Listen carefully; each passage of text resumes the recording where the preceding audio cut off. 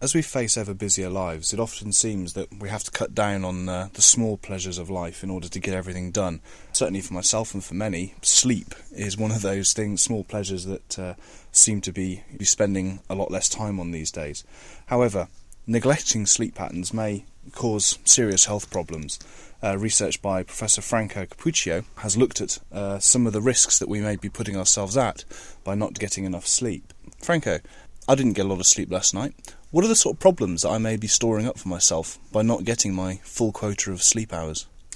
Right, this is quite interesting because we don't know exactly how much sleep each of us need to function properly. Definitely there is growing evidence that when you deprive yourself of the right amount of sleep that your body needs over a sustained period of time, you may face some consequences which are within the sphere of your daily activities in terms of behavioral functions as well as performance functions. So the consequences in the short term may be quite varied, can affect your alertness. Of course, you will feel tired, and tiredness is not exactly what we mean by impaired functions.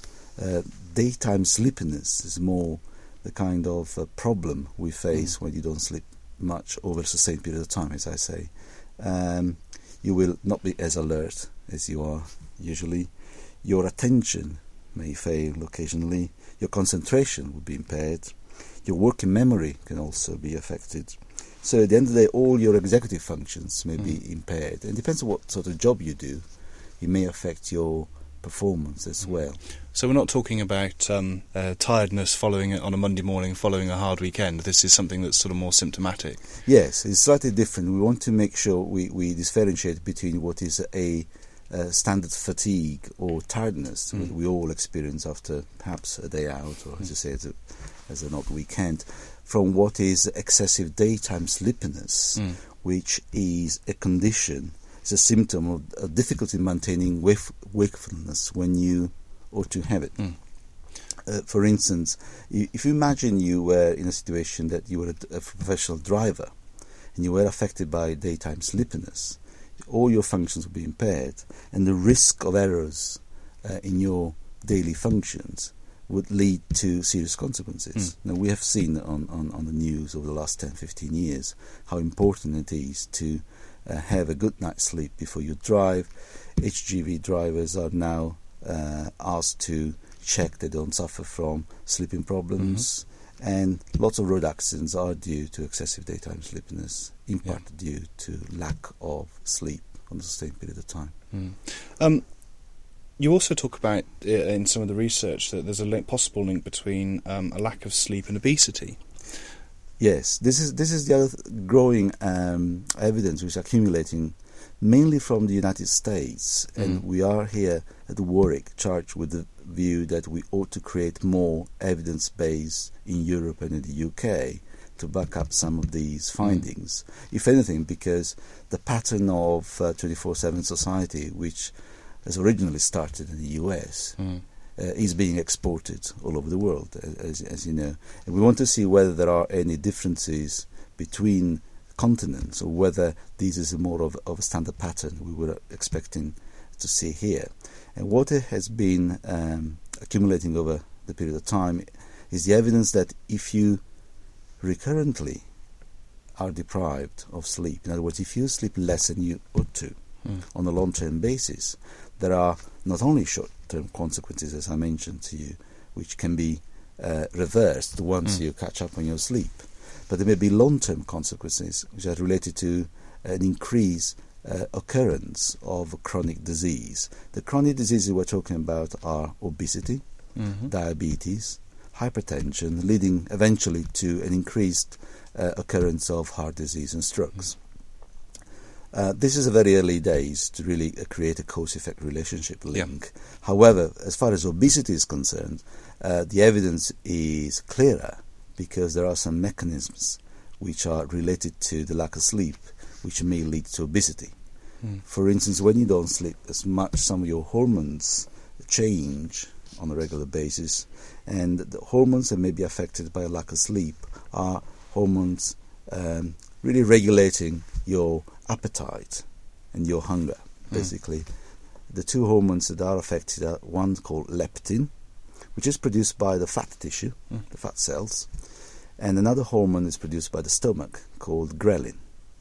Now, if you just imagine a seesaw mechanism whereby when leptin goes up, ghrelin goes down, and vice versa, in relation to stimuli which leads to an increase or decrease in appetite, you can imagine that when you are in a situation of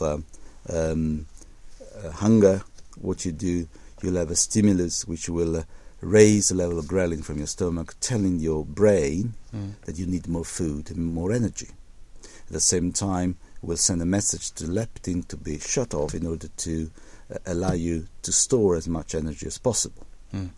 Vice versa. Now, if you are in a situation of plentiness, the leptin will shoot off just to tell your brain to stop eating, and the ghrelin will shut down. So this is the normal seesaw mechanism.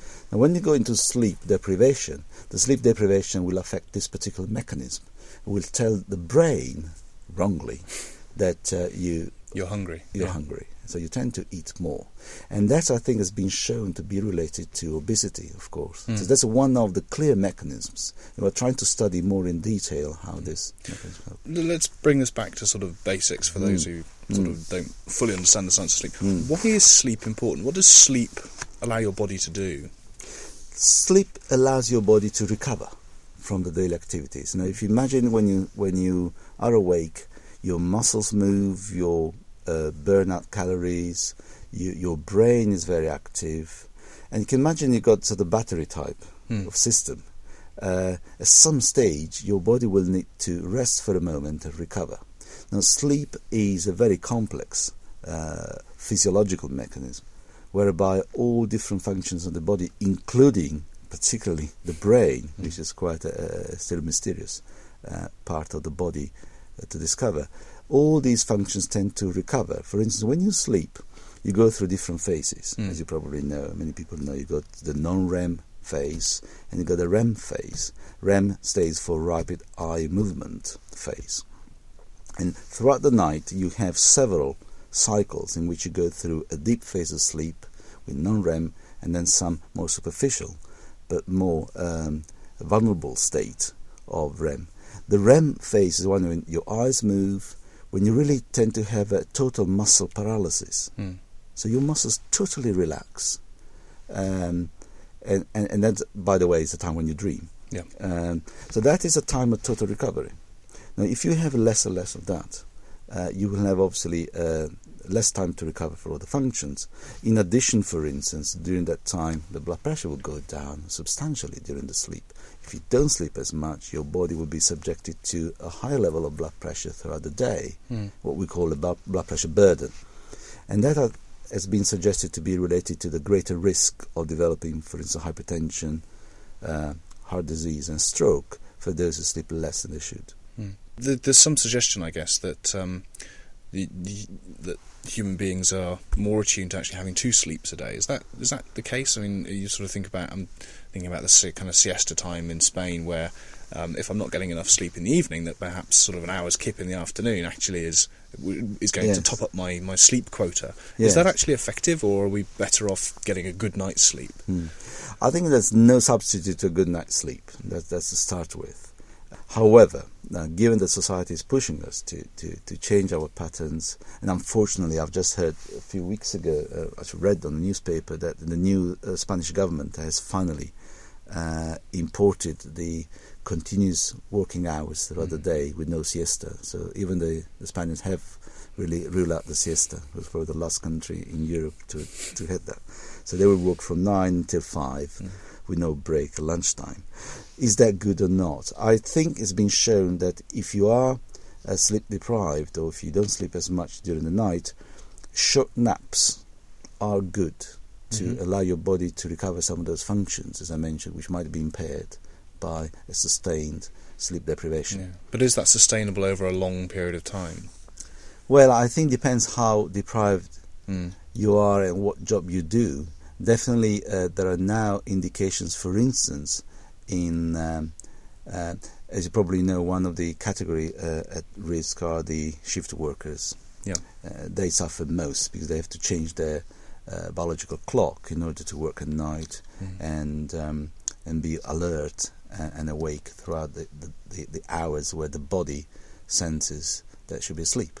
And doctors is one category who have been subjected to very long hours of shift.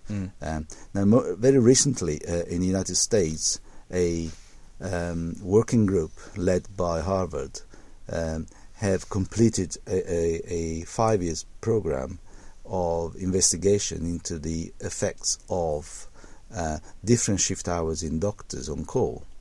And they've really revealed what we all suspected but had never been shown before in a controlled study, that the amount of medical errors that doctors face when they go into the ordinary long shift up to 24 hours on call is about 36% higher than when compared to doctors who were subjected to reduced or controlled shift hours no more than 13 hours. Yeah. In addition, the self-harm of that practice of the extended working hours onto doctors was extreme, as they monitored the number of measures of outcomes, including, for instance, the car accidents or the near-miss accidents that doctors faced when they were coming off the shift to go home. And there was almost a 5-fold increase in near-miss accidents, but 2-fold increase in car accidents. So you can imagine it's a harm to patients and harm to yourself. And this is a category at the high risk, of course, the doctors. You know, if you were to see a doctor at night, would you want to ask him how much sleep he had the night before? I would, if I were a patient today. Now, in the UK, we're now introducing this sort of idea with the initiative we have at Warwick, with Professor Peel, myself and others, is to introduce, in conjunction with the Harvard team, a study in the UK to study the pattern of shifts that UK doctors are subjected to and how we can improve towards what European directives have already identified as a final target of a maximum of 48 hours work per week by 2009. So this is a golden opportunity for us to test that a change in the culture of shift work, bearing in mind the importance of sleep and excessive sleepiness when you are sleep deprived, has on activities like the medical profession, I think is quite welcome for us. I suppose it's difficult though, because I think there are some very famous examples of people who were able to operate very effectively on very, very little sleep. I'm thinking of the most famous one, of course, being Margaret Thatcher's 4 hours of sleep a night and running the country. And you said right at the start that sleep patterns are very personal. Yes. And the amount of sleep that people need is very personal. Is there a kind of optimum amount of sleep that we should be getting? Right. The clear answer, I don't know. Yeah. We don't know. If you look at studies since 1910, and those are US data, the average amount of sleep per night has decreased from over 9 hours per night in 1910 to less than 7 hours in 2004. In the UK, only one study has been published, but we have some data showing that on average British people sleep just under 7 hours per week. You can imagine there is a huge variation around this mean value. Yeah. People sleep up to 4 hours, people can sleep 12 or 14 hours. Now, within the experts in the sleep, the concern is both for the short sleepers, but as well as for the long sleepers. And without going into great detail, but of course people who sleep too much may be affected by diseases which tend to make them sleep too much. For instance, people with depression sleep too much, so that is not a good idea. If you just look so you can get too much sleep. Yes, and so looking just at the duration of sleep is not a good measure of what is bad or what is good. Going back to Mrs. Thatcher, of course, yes, there are the single examples. Without going into the politics, we don't know first whether Mrs. Thatcher had several naps throughout the day to allow her to recover and be effective. And the other judgment is whether her functions were all right. I will leave to the different people with different political beliefs to decide whether her actions were right or wrong. Perhaps a longer sleep would have led to better decisions. Who knows? Yeah. Who knows? When we're talking about sleep, then, is quality more important than quantity? Yes. Now you lead into another area. We've been talking so far of what we call lack of sleep, less sleep, sleep deprivation. I hate all the different classifications. Each particular definition has a flaw. People talk about deficits, deprivation, lack. Anyway, less sleep than you should is one category, so it's a quantity of sleep. But the other very important function is the quality of sleep. And lots of people suffer from not sleeping well throughout the night. You and me have a lot of examples where what we call sometimes sleep fragmentation. So you sleep 10 hours, but you wake up 10 times during those 10 hours, and you get up and down, and that is as bad as not sleeping much.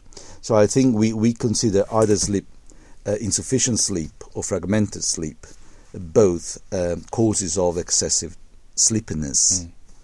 We refer usually to daytime sleepiness if you don't work shift hours, and that is the actual symptom, the excessive sleepiness, which then leads to the neurobehavioral deficits and the performance deficits, which then lead to increased morbidity and mortality and also decreased quality of life. Yeah, I suppose, many of us are turning to various supplements and medical support in order to either stay awake.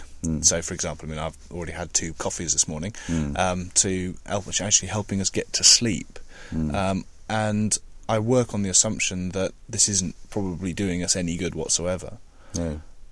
Well, I think we have. You're right. There are 2 areas. One is people would like more sleep, and the area of the sleeping tablets is something that probably has been grossly abused in our countries, in many other countries, as a quick solution to problems. Sometimes sleeping tablets are given to people with conditions which are serious, and one of the symptoms of which may be lack of sleep. And I'm talking about depression, thus you can have more sleep, anxiety, other neurological conditions. But outside those areas, I think the best would be have a good sleep hygiene and which is another very, very bad word for, which means putting in place a number of routine measures in order to make your environment as conducive to sleep as possible in your home, for instance, to allow you to go to sleep nicely. How many people, perhaps you and me, have a TV set in the bedroom? That's a very bad idea.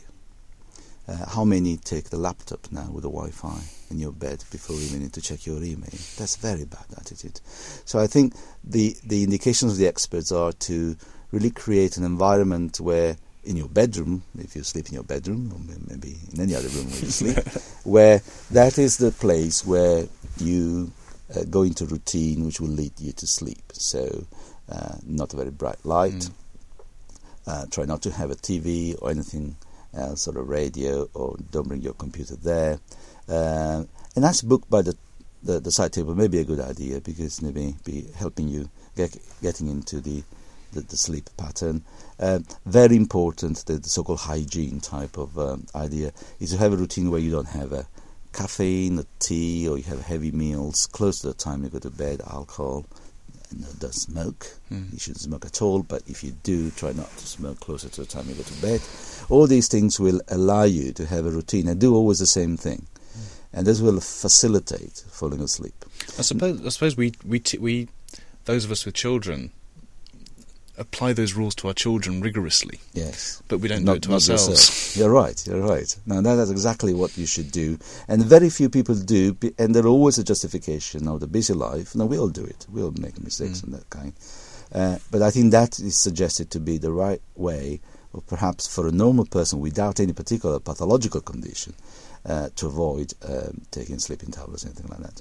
The other area you touched upon is pharmacological help to improve wakefulness. So in other words, it's the other side of the coin, is how to stay awake when you need to be awake.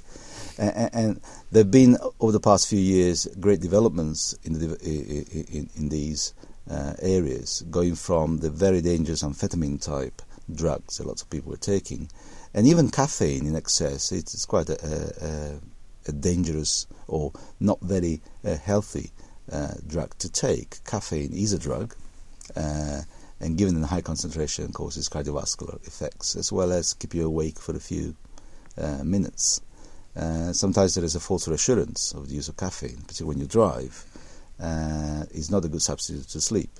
And in some circumstances there are now drugs available on the market which have been mainly used in tested originally in long-haul pilots or people flying long hours, in astronauts, and more recently in shift workers, where you have to be awake.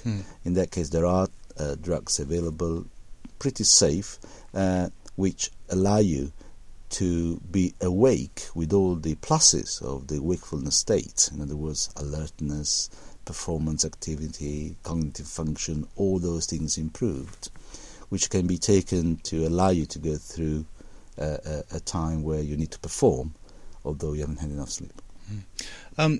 You've said in the past that there's not enough attention given to sleep as part of medical training for new doctors in the UK. Yes. Do you think that's a situation that needs to be improved? Absolutely. The statistics in the UK, in the medical schools in the UK are appalling as far as the structured teaching of sleep medicine within the medical curriculum. A few years ago, not myself, somebody reported in a survey, it may not be comprehensive, between 5 and 20 minutes in the whole medical curriculum devoted to sleep medicine.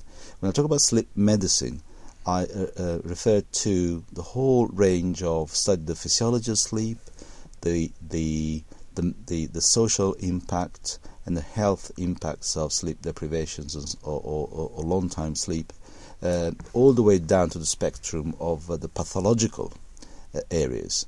And in fact, if you then go into the how much time is spent of those 20 minutes or 5 to 20 minutes, the majority is spent on sleep apnea syndrome, which is the commonest disease within the respiratory area specialty, which leads to lack of sleep or fragmented sleep because you snore, you have periods of apnea or lack of oxygen to your brain, and this leads to being very sleepy during the day, and that's been eventually associated with lots of problems. If you imagine the majority of lorry drivers are obese, obesity is one of the risk factors of sleep apnea syndrome. Many lorry drivers suffer from sleep apnea syndrome, so car crashes have been high on headlines in the last few years. Now that is a preventable condition by using what is called CPAP. Is a pressure airways mechanism whereby with a little machine you can push the high pressure oxygen through your nose when you sleep at night. That would prevent you from going into apnea moments, in other words, a lack of oxygen, and that leads to a prevention of sleepiness during the day and prevention of other problems. But beyond that situation, very little is taught about it. At Warwick now, we having embarked into, as I said, in a big program with Professor Peel and myself, in which one of the big agendas are improving the teaching around sleep medicine in general. We have already started a few years ago with a special study module that students are offered, and we're now running the third year, and the take-up of this special study module, which involves more than 10 to 12 hours of direct teaching just in one term, has led to an exponential take-up from 10 to 20 to 40 students now. So that's very successful, and now we're working towards the creation of a postgraduate course in sleep medicine at Warwick. So Warwick will be leading in the UK this sort of mission in creating more awareness about sleep medicine amongst the medical profession. Franco, thank you very much. Thank you. If you'd like to comment on anything you've heard in this podcast, then you can do so by visiting www.warwick.ac.uk.